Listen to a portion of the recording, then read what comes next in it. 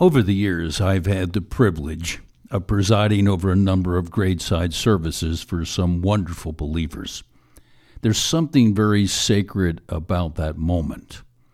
As you stand there next to a casket holding the earthly tent of this believer, and it's positioned over the grave where eventually the body will be lowered.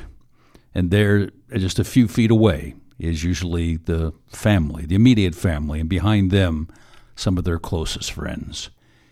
And then we talk about that person for just a few moments, and we commit that earthly body in the sure and certain hope of the resurrection. For the believer, being absent from the body means we are present with the Lord. We can look forward to that, and we should proclaim that.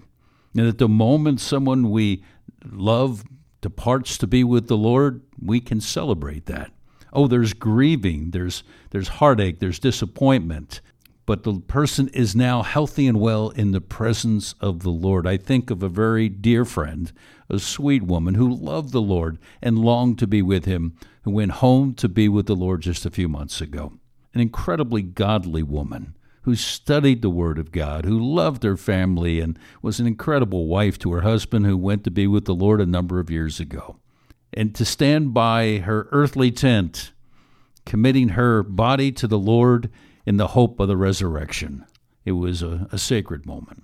Our loved ones, when they depart, if they've trusted in Christ as Savior, they go to be with the Lord. Now, what happens at that moment? I think Stephen is a good example in the book of Acts, Acts chapter 7. At the moment a believer departs, leaves the earthly tent behind, they go into the presence of the Lord. In the case of Stephen, we see that when he was literally being martyred, that the heavens opened and we could see that Jesus was standing there at the right hand of the Father, ready to greet Stephen when he entered into glory. At the graveside services where I have presided, I normally read John chapter 14, the first couple of verses. These words come right from the lips of the Lord Jesus Christ. And he said this, "Let not your hearts be troubled. Believe in God, believe also in me. In my Father's house are many rooms. If it were not so, would I have told you that I go to prepare a place for you? And if I go and prepare a place for you, I will come again, and I will take you to myself, that where I am, you may be also." When Jesus said, "If I go," he really was talking about a future reality. He could easily have said, "When I go." If I go refers to his return to heaven after his death, burial, and resurrection. We know this literally happened. When he went back to heaven, we ascended to heaven. Do you remember the angels were there? And as Jesus left and went bodily, resurrected body, went back into heaven, the angels said to his disciples, "This same Jesus will come again." So when Jesus said, "If I go," he's talking about a future that is certain. He then says, "I come again."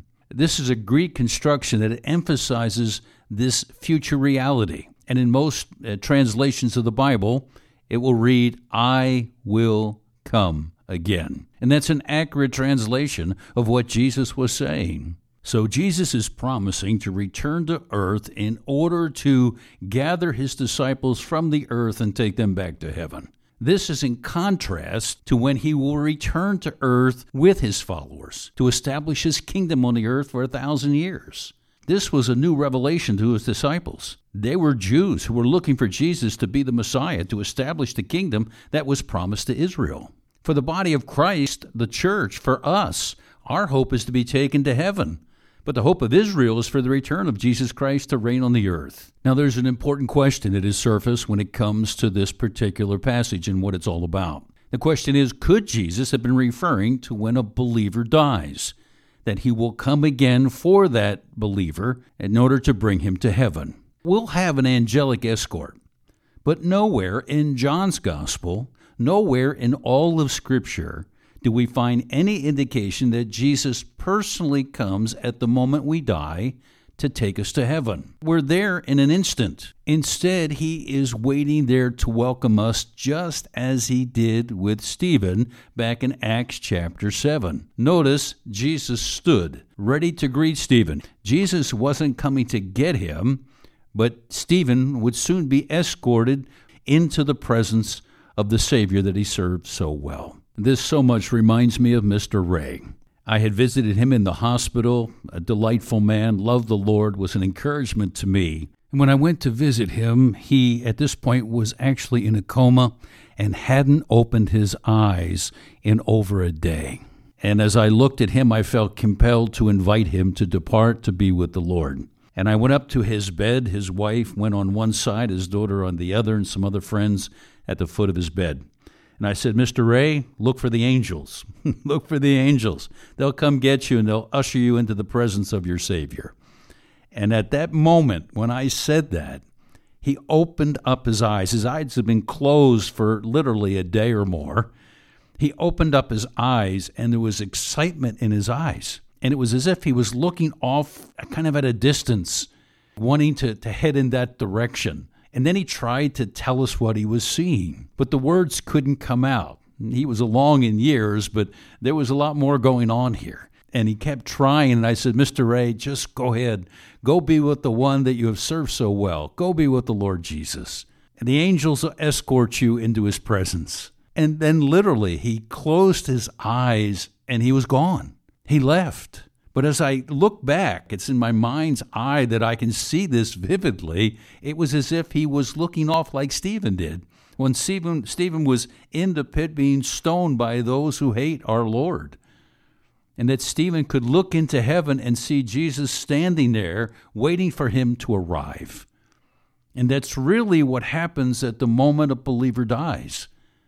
The angels escort us, and we are just ever so briefly escorted into the presence of the Lord, like there's a curtain there into eternity. This passage is referring to Jesus returning to gather his bride, the church, to join him in heaven. It's important to note that the Lord does not reference anything that needs to take place before he returns for his followers. The fact that Jesus could return at any moment for his church was the reason he said, "Don't let your hearts be troubled." There's a well-known TV commentator who closes his program with the statement, "Let not your heart be troubled." As much as I appreciate this man's work, I doubt very much he really understands what he is saying. There are a number of parallels in Scripture. We can go over to 1 Thessalonians chapter 4, where we are told that Jesus is going to come to the clouds, and the dead in Christ will rise first. For it says in verse 16, "For the Lord himself will descend from heaven with a cry of command, with the voice of the archangel, with the sound of the trumpet of God, and the dead in Christ will rise first.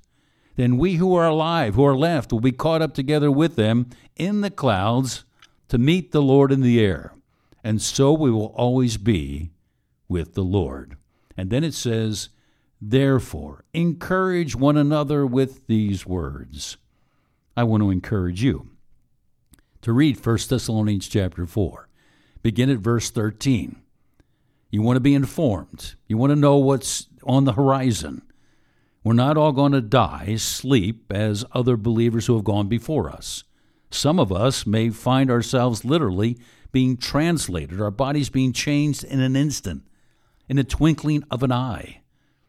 And so when we see this, we see the last statement that is made in light of the Lord coming to the clouds, calling the dead in Christ, their resurrected bodies, to be joined with their spirit, and those of us who are alive to be translated to join them in the air, to be with the Lord, to go back to heaven, to be with the Lord forever.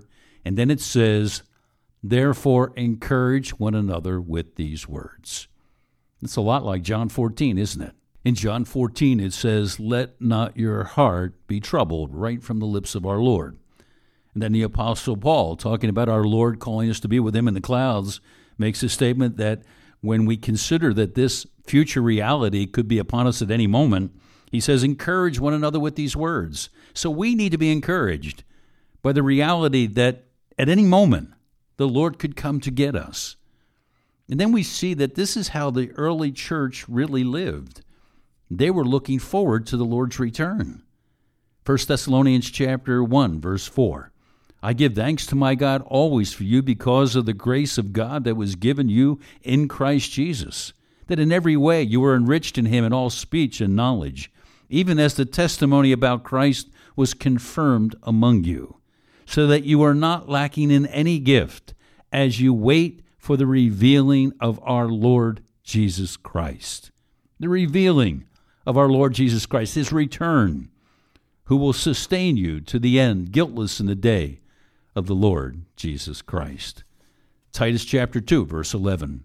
For the grace of God has appeared, bringing salvation for all people, training us to renounce ungodliness and worldly passions and to live self-controlled, upright, godly lives in this present age, waiting for our blessed hope. That's what we're doing. We're waiting for our blessed hope, the appearing of the glory of our great God and Savior, Jesus Christ.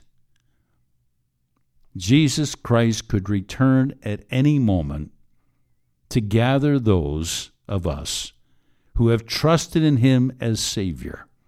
And this is to be a source of comfort for us, but it's also to be a challenge for us.